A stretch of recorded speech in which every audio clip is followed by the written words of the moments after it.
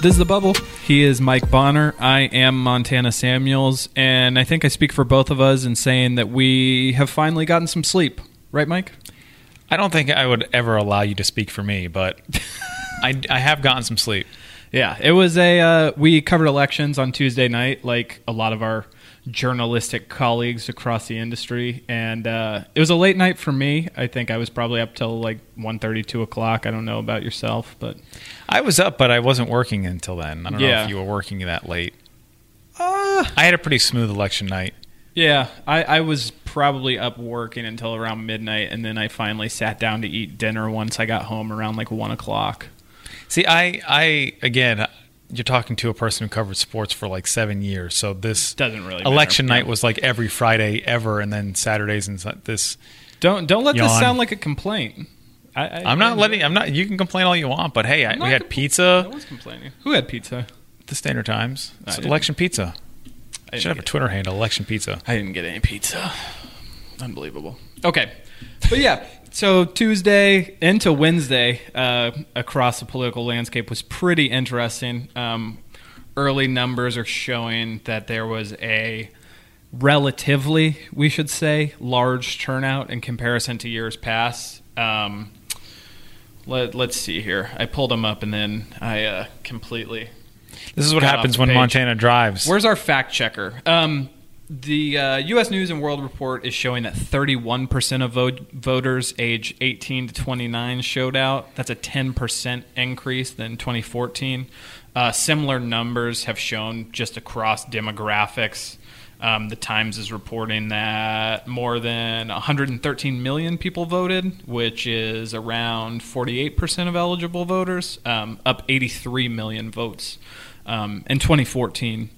We were talking yesterday, and we sort of came up with a couple of factors, aside from the obvious ones of just being a really divisive political environment, social media being one of those things. But Mike, what did you point to as a reason why some of your peers, or just people in general, voted this time around as opposed to not in other elections? Well, I spoke to a bunch of people at the polls, some my age, some older, some younger, and the ballot questions brought people out to the polls, specifically ballot question 1, which was the nurses, and 3, which was the transgender protection law. And then I think on top of that, it was Donald Trump, whether voting for it, like voting to show that you support him or voting against him. And I actually had a couple people laugh in my face when I asked, what did you think of the administration?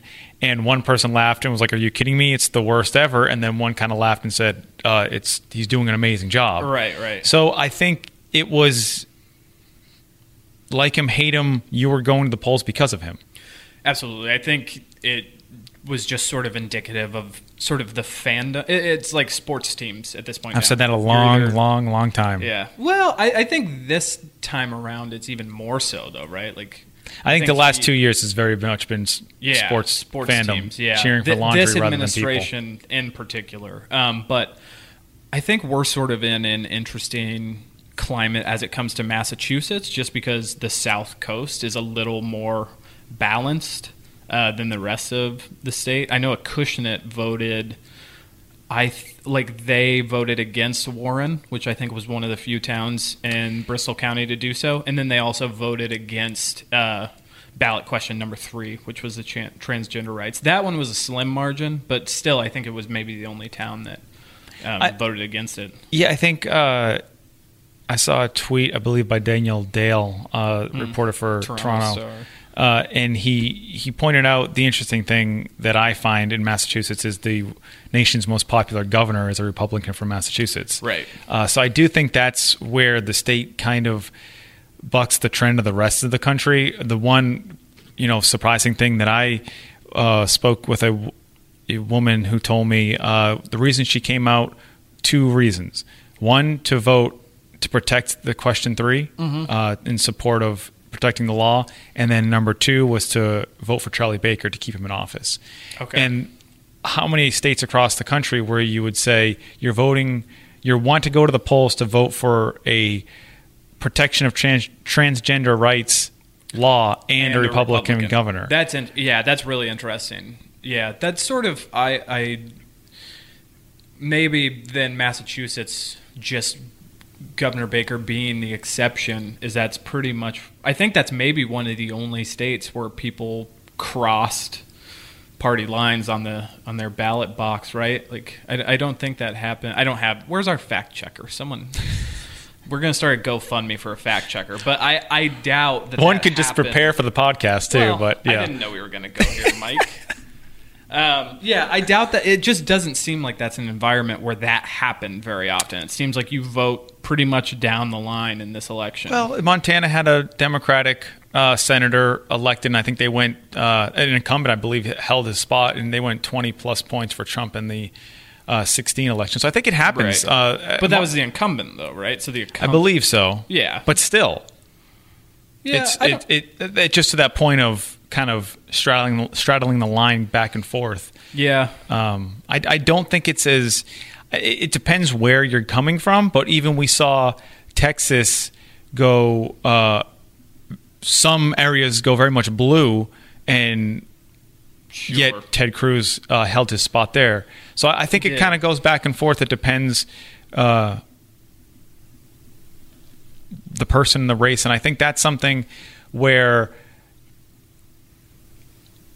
we look at like what this means. As we move on. Okay, what is 2020 or what does 2018 mean for 2020? And I think you're always looking at the Republicans will obviously have Donald Trump running for president re-election. Sure. And then, so what do the Democrats kind of bring to the table with no one really... I mean, the Washington Post just had a story today of 15 potential candidates ranked, but there's still 15. Was Beto O'Rourke on that list? He was. Yeah, that's kind of what I figured, yeah. But it was a very rough risk. Michael Avanti was also on the list at number 14. Okay. And they said, yes, I understand. I hate myself for putting him there, but I think the key coming out was a Beto O'Rourke type of person, where it's a genuine selling him or herself, and just that feeling of genuineness, which I think you see in a lot of the people who were elected. There's a sense of they're running on themselves rather than anti someone else. Yes. It's interesting you say that, though, because you could argue that the three candidates who exemplify that type of mentality most, Abrams, Gillum, and Beto O'Rourke, all lost, right? Sure. And getting back to your original point, though, of like who now will the Democratic Party decide is best for their strategy for 2020? I've heard a lot of people say that they might use that, like certain like party line Democrats, like maybe a more classic guy like Joe Biden, will use those losses to exemplify, hey, maybe we do need sort of like a moderate, like a more mushy sort of middle ground moderate that won't be so divisive. But I think it'd be interesting. Like those races were so close, and they could have been such a blowout. Specifically, I think Georgia and Texas, that it would be strange to see the Democratic Party go so far away from what clearly young voters are coming out to vote for. See, I agree, but then I don't know how much policy and progressiveness and that helps for young voters and such. Mm-hmm. But I think at the end of the day, you're connecting with all voters is just genuine.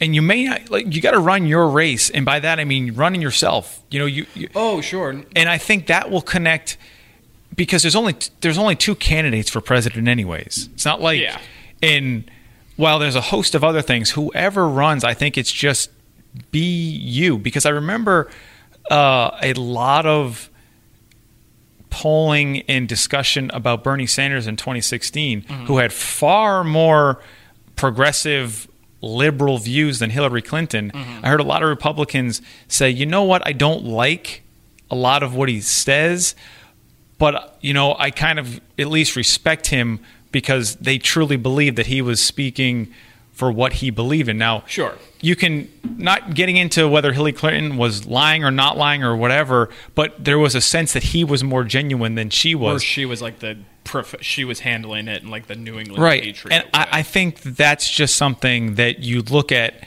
a Beto O'Rourke. Yes, he lost, but cursed on stage. he lost. He did. And again, that's just being himself. Some people are going to hate him for that, but you might as well do what you want. Coming from a sports background, I spoke with you spoke with a head coach before, and he said you might as well do it your way rather than doing something that you don't want to do. And then if it fails, you're always going to look back and think, well, what if I just did it my way? Yeah. Well, and I think too, I totally agree with the point you're making. I think you need this like sort of electric personality. As it turns out, Democrats have not been doing well when they don't run a person with that personality, right? Like Bill Clinton. I would say Clinton had that type of personality. Obama had that type of personality. I would say it goes John both Kerry ways. certainly did not have that personality, nor did Hillary Clinton. I think it goes both ways. I mean, George Bush had a person. George Bush was George Bush an electric personality? He was the guy, but I think, and that's where I think you're missing the point of you don't need electric personality. You need someone can say, yeah, that's a good dude. And now electric personality helps, but people would say, what did they always say about George W. Bush? He's a guy that you can have a beer with. He's a guy that you're laughing, but it's the truth. He won twice. No, I think he won twice. That is against John Kerry and Al Gore. He won. I think that matters. Where you look at the Texas race, there are a lot of Republicans voting saying, "Yeah, I did because he was a Republican, and maybe I don't necessarily like him." That's what I've seen in some of the news and when they're interviewing Cruz voters. But I think just being a genuine person, with the way politics, the situation is right now, I think people just want someone that they can at least say, hey, you know what, that person's at least a good person. I totally agree with you. And then if you're an electric, I think it goes hand in hand, because if you're up there, just talking to talk and, pushing this boxed agenda that's all shined and polished, you can't get into that. Whereas if maybe someone isn't the greatest public speaker or maybe doesn't have that Obama shine that can just motivate a room, but if you're saying the right things and people believe in you, I think that speech can look better than it actually is. Yeah. So where does Donald Trump fit into that mold for you then? Because Donald Trump objectively has the electric thing. He goes out and he has. You're saying it can be one or the other, and in rare cases both. I think I think when you mentioned why do you have to motivate people? He motivates people. He certainly did. I think, to me, where Beto O'Rourke really took off was his Colin Kaepernick response. That was where and when you think of that, it wasn't him rah-rah cheering. It was... He's just articulating a point, right. Really, yeah. And that's what I mean, where I don't think you need to have this rah, Coach Eric Taylor from Friday Night Lights screaming in your face. Sure. You can be articulate and to your point. And if you're a politician, you need to have some, animation in your voice. Sure, But that's all I'm saying, where as long as you're articulating your point, as you said very well, articulating your point in a positive manner, you're going to motivate people to come out for you. Whereas Donald Trump is motivating people through rah-rah cheering rallies. I think you can do it in both ways. Depending on what party, right? Like democratically speaking, I'm not quite sure if that mentality works for that party, right? Like I'm not sure a Donald Trump type figure who's just very oppositional and almost contrarian would work very well in the Democratic Party, which has sort of molded themselves as like we want intellect, we want like a melt. What about Bernie Sanders? Bernie Sanders, sure, he shouted, but he wasn't coming out. But that's what I'm saying. But it wasn't. But Bernie Sanders. But Bernie Sanders' speech is much different than a Barack Obama speech. It's also different than a Trump speech, though, right? Right. But that's all I'm saying is I think I heard this point made. I think it was 538 on their politics podcast that was making it. One of their reporters was saying that the Republican Party is almost post policy, right? Where it's almost now here's the outline. Say this. Definitely never say this. But give us something to go off of. Like, we want a person that just represents our, like, American values, if you will, which Donald Trump, it's very much at this point, the Republican Party is Donald Trump's Republican Party, right? So it's in the mold of whatever a Donald Trump politician is. Right. Well, I think I'm not necessarily saying what the speeches entail, like the content of them, but I'm more talking about the idea of connecting with people. But sure, I agree, but I think it's for the Democratic Party. I think it matters a little bit more what's in the speech. I could be wrong. I could be totally wrong. But I don't think you could go up as a Democrat and it would be effective if you said you could walk out onto insert avenue in like Columbus, Ohio here and say you could shoot someone and it would be as effective as when Donald Trump says it. Too. Right. I don't think that John Kasich could do that too and get it. So I think he's his own thing. But I do think the content isn't as... The content, that's I think my entire almost point here is the content is less important than the personality, the way you deliver it, so and maybe who you are. Because when you look at, look at Barack Obama's run in 2008, which is hope. What does that mean? Just hope. Yeah, he did run on things people liked. That well. Yeah, I guess you're kind of right. Like it was much less about the. Candidates have obviously ideas and what they want to do, but the presentation and the motivation of getting people to the polls to vote for you, and that's when you look at 2016, people voted for Donald Trump. They didn't come to the polls to vote for Hillary Clinton. I mean, at the end of the day, it's an easy. Yeah, you have to come out and vote. So to get people to vote, I think it's the same. It hasn't changed. You need to motivate people. There are a trillion different ways to motivate people. Tough love, consoling, however that is. To me, I think at this point in time, you need to be who you are. Now, Donald Trump is certainly being who he is. Oh, yeah. And Beto O'Rourke was being who he is. And I think that's how you connect with people rather than trying a different way and not trying to play into a spot where Beto O'Rourke was, hey, I'm in a red state. Yep.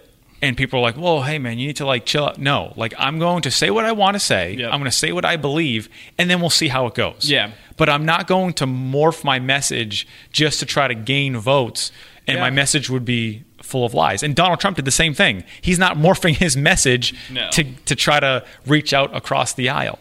It just seems that, sorry to kind of keep going on, it's just this, now those are the same. However, Beto O'Rourke's style allows for more reaching across in a way that Donald Trump's doesn't really allow that. Sure. Yeah. Okay. Well, this sort of brings us to a good place to transition. One of the questions we both had, and I'm always curious after an election that seems especially motivated, right, was the payoff enough to keep people engaged? So when we look at, like we said, let's continue to piggyback off of O'Rourke, Abrams, and Gillum, right? All three were sort of the big build candidates of this election. These are your faces. And two, we don't even know the outcome yet necessarily. Yeah, but it doesn't look like they're right. Going No, to it's win, just right? funny. I don't see anyone saying there's still much of a chance. But these are your three faces of opposition to the Republican rule of government that's happening right now, right? All three of those people lost. Now, you had states that shifted, right? Kansas went Democrat. Ann Coulter is extremely upset by that, as is former Governor Sam Brownback. Ann Coulter tweeted, Kansas is dead to me, which I found funny. But there were other states as well that shifted, and they did really well in the House. I think they needed 23 seats to pick up a majority. People are predicting somewhere between around 35 seats, which is obviously more than they needed. But when your three faces of the opposition, if you will, do vote. I haven't seen everyday people, take away the opinions of analysts and journalists and those that are plugged into politics as profession. I don't see people saying they're thrilled by the results. Not that I don't see very many people, I should say, saying they're thrilled by the results. I remember speaking with a former now. Oh, I guess he's still currently state rep, but he lost to Chris Hendricks, Bob Kazera, who was a 30-term incumbent, and he said, it's always a good negotiation, a good compromise when both sides are upset.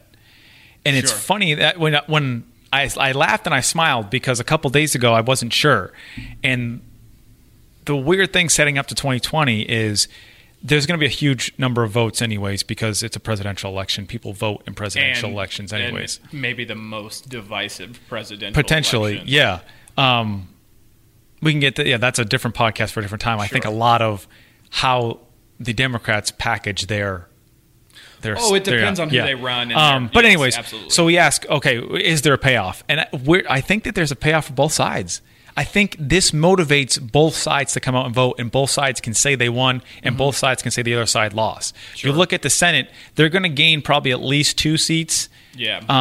And hey, the Republicans, that is, the Republicans are going to gain at least 2 seats in the Senate.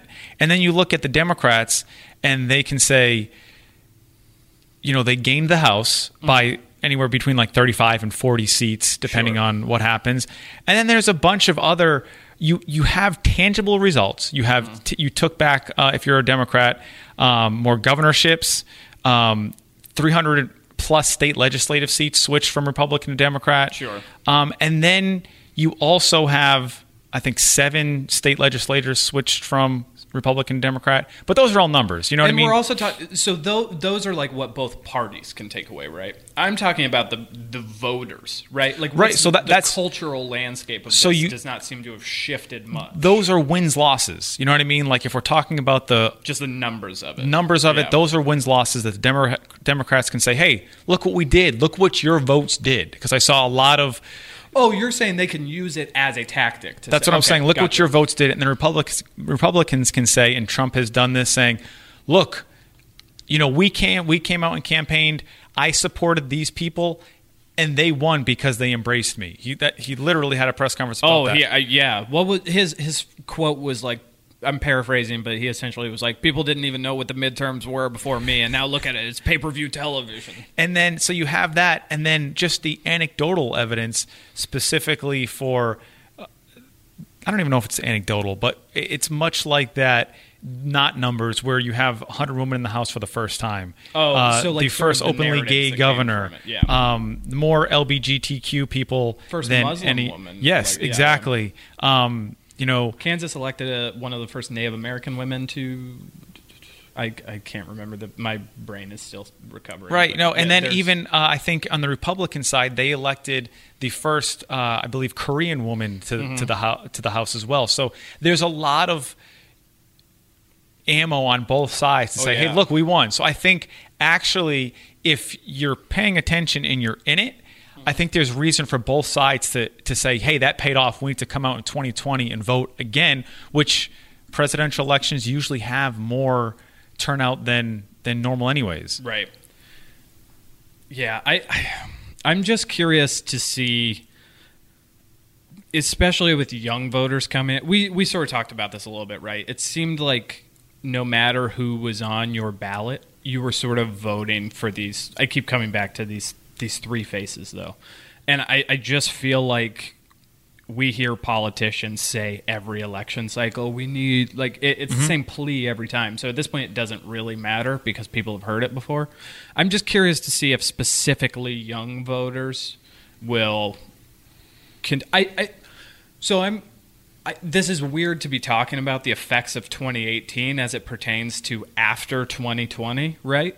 But I think the results of not only these midterms, but also the presidential election in 2020 will have a serious impact on shaping the future of voter turnout. Because if young voters, the early results are showing that young voters came out primarily Democratic, right? They voted specifically for Democrats, oppositionally to Donald Trump and the Republican Party.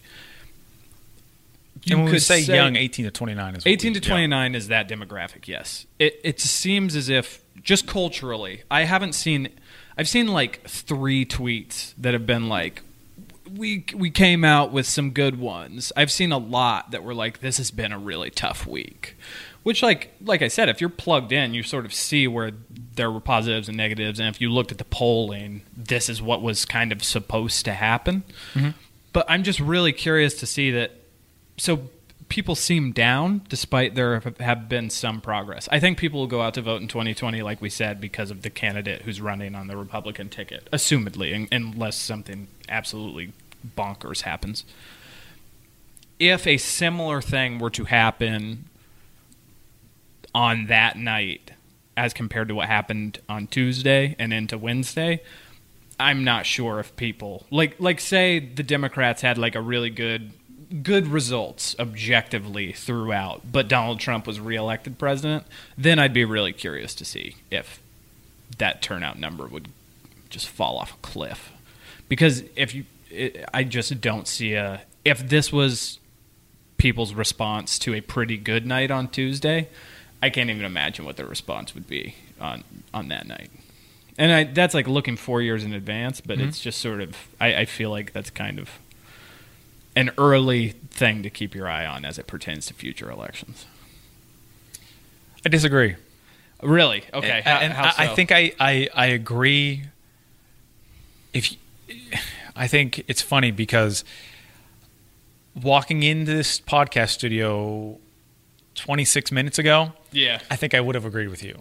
Yeah. I think I'm actually... You've talked yourself out of it. No, it's not even I talked myself out of it. So this is what's playing through my head. In 2016, I voted in Mississippi. Right. I moved home, lived with my parents in the hometown, then moved to New Bedford, and then still a year later living in New Bedford. All that, basically, I'm saying all that because that all happened in 2 years. Sure. So regardless of what happens, it'd be crazy to think that anyone is going to vote in Texas in 2022 because Beto O'Rourke won in 2018.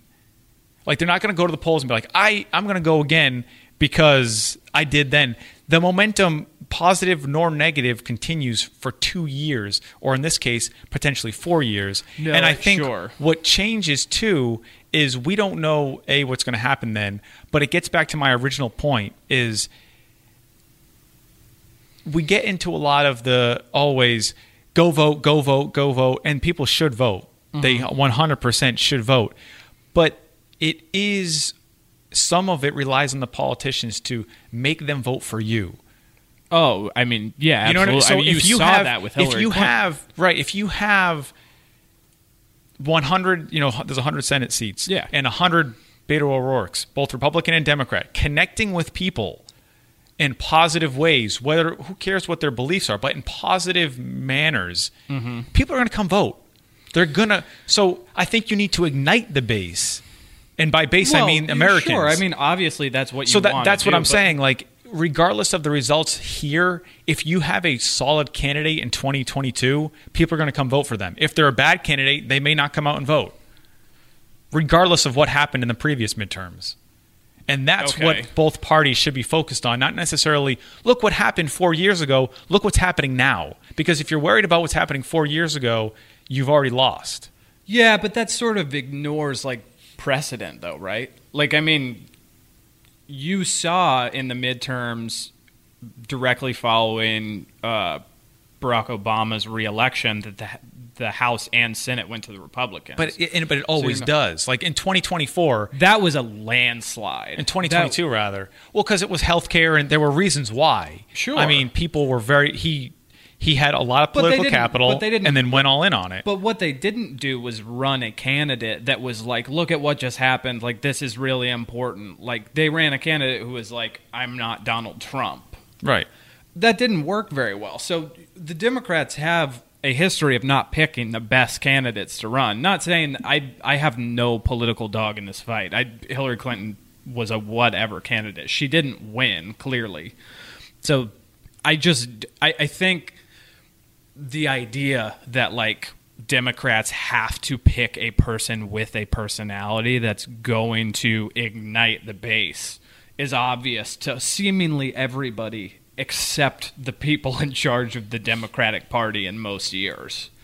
Like, but what does that have to do with 2022? That's what I'm saying. Like, I don't know. That's why I'm saying I think these two elections together are crucial, and I don't think. But we're talking about turnout. And exactly. So why? So what I'm saying is, the question is this a good enough result to continue people to turn out? I'm saying one of two of these important elections already happened, and it doesn't seem like the first one went that well. It objectively went pretty well for Democrats in terms of how the numbers played out. I'm saying in terms of perception of the voters who aren't very active but voted in this election, I don't know if it went well enough for them to warrant. Like, I'm saying that 2020 has to go real well for there to continue to be a high turnout in 2022. Like, basically, it has to be president or bust for there to continue to be turnout of these demographics. That's my opinion.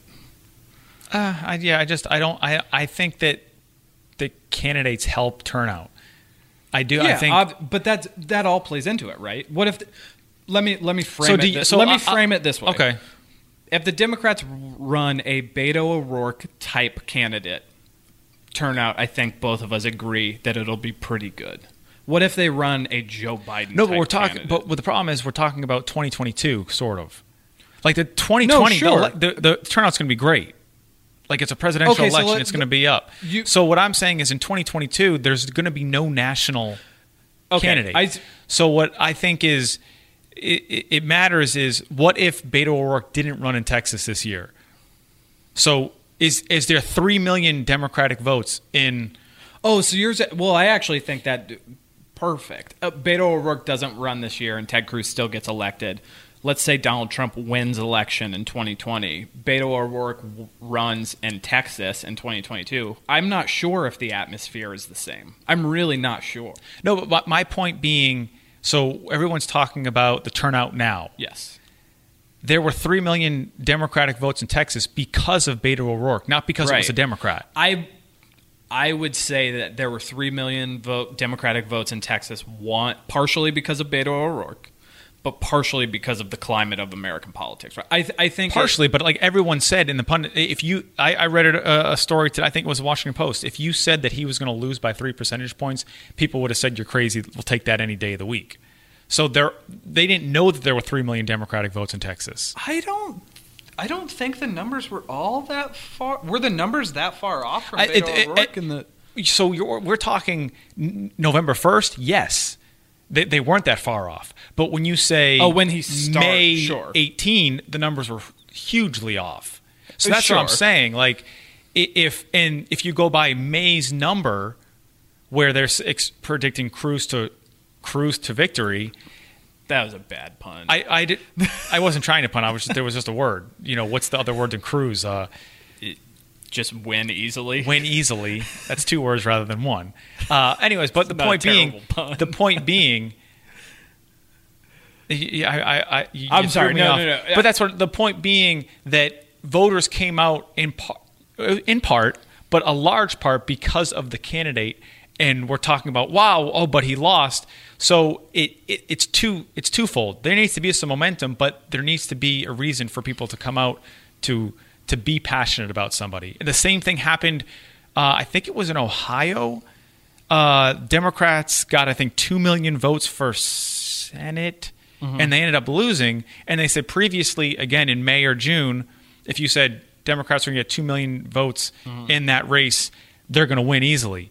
Sure. So people are motivated to vote for Donald Trump too. So there needs to be a motivating factor.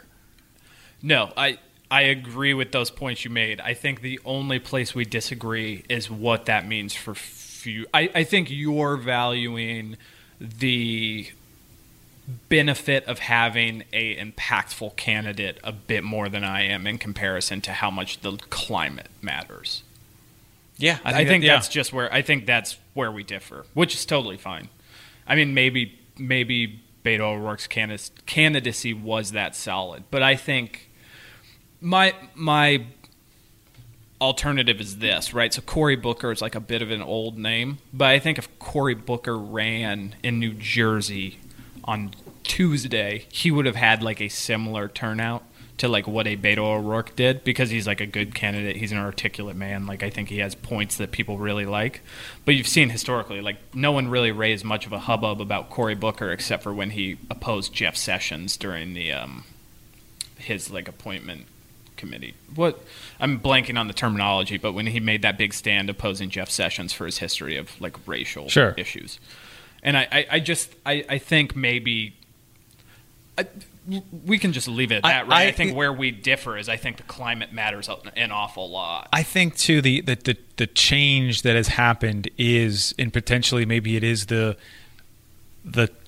Trump way of campaigning, is bringing people, stirring that crowd to come out and vote for them because you connect with that person for whatever reason. When we look fandom. We look at, but even the first black Congresswoman from Massachusetts, Ayanna Pressley, she was going up against an opponent she admitted, we agree like on everything. There's not really much. I wouldn't vote any different than he did. Sure. But she just connected with people in a different way than he did. And I think so I think in the future that really matters, at least but 2 years it's weird because my own point is 2 years is a long time. So maybe 2 years it changes, and that's all. The climate. That's all I'm saying. Yeah. I really think I think currently the Democratic. I didn't really know this was going to be like a hyper analysis of the state of the Democratic Party when we started recording, but I really enjoy this part of politics. I do too. The idea of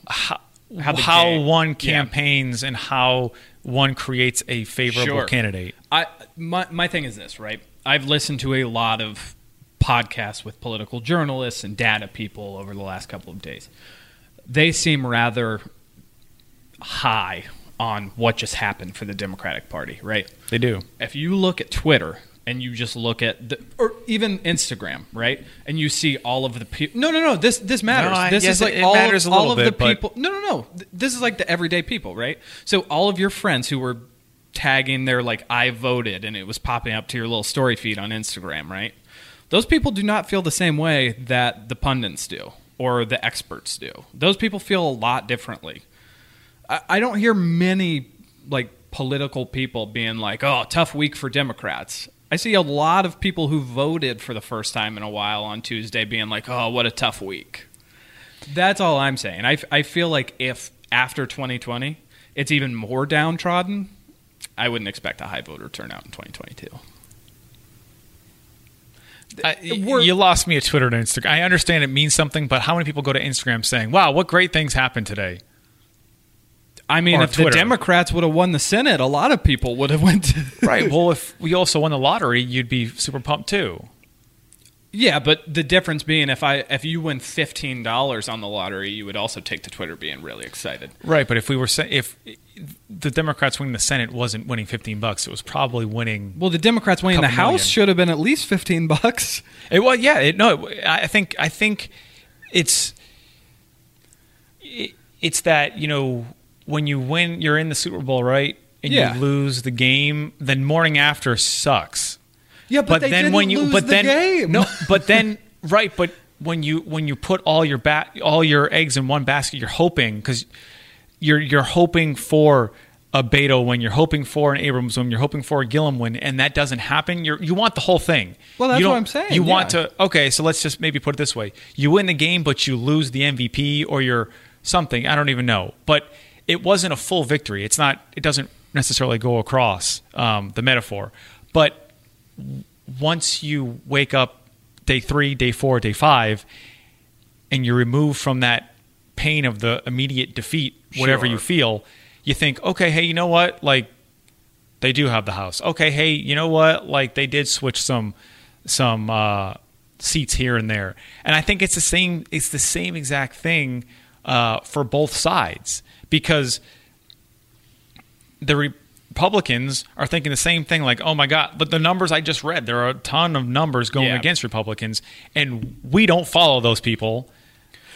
Sure. So I don't know what they're necessarily saying. My friends just happen to mostly be... I don't think they're thrilled about it. That's sort of the interesting thing, right? Is like, But then if both sides are upset and don't vote in 2022, then it's kind of a moot point. No. That's the sheer difference, right? Republicans vote. I mean, that's the entire point of the discussion we're having right now, right? Is these new voters, sure, some of them came out because they supported Donald Trump, but they were probably likely to have voted for the first time in the election as well. I'd say more of them than the new voters for the Democratic Party. I don't know about that. I spoke to, and again, it's just it's just as relevant as your Twitter and Instagram thing. But I spoke with one guy who hadn't voted in 20 years, and he wanted to come specifically to vote for Donald Trump. And I definitely agree that people are valuing too little the amount that Donald Trump drove out voters in the midterms. I just think, historically speaking, if we revert back to the number, so essentially, I think that's one thing that has been debunked is the fact that when people come out and vote, Democrats win. I'm not so like people came out and vote, and it was very much like we said. Both sides can think that they won. Yeah, no, I agree with that. That's sort of an interesting point. I think once again you're just a little bit more optimistic in terms of people coming out to. I'm an optimistic guy. That's what they know me. Yeah. But yeah, interesting couple of days in politics, to say the least. Mike has once again came out on top as the optimist, and I look like a total nihilist. Which I have one more number to speak of. It's 14-1. Okay. I don't know if you see this on my phone right now.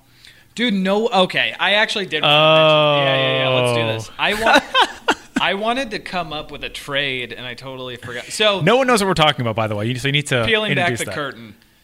Mike and I are playing each other in fantasy basketball. I want to be very clear. 14-1 is the score I'm currently leading him. One thing first. I've never played fantasy basketball before, and I feel like I've been attacked. Let the excuses just. I feel like I've been attacked. No one told me what to do. Russell Westbrook's been hurt for the whole dang year.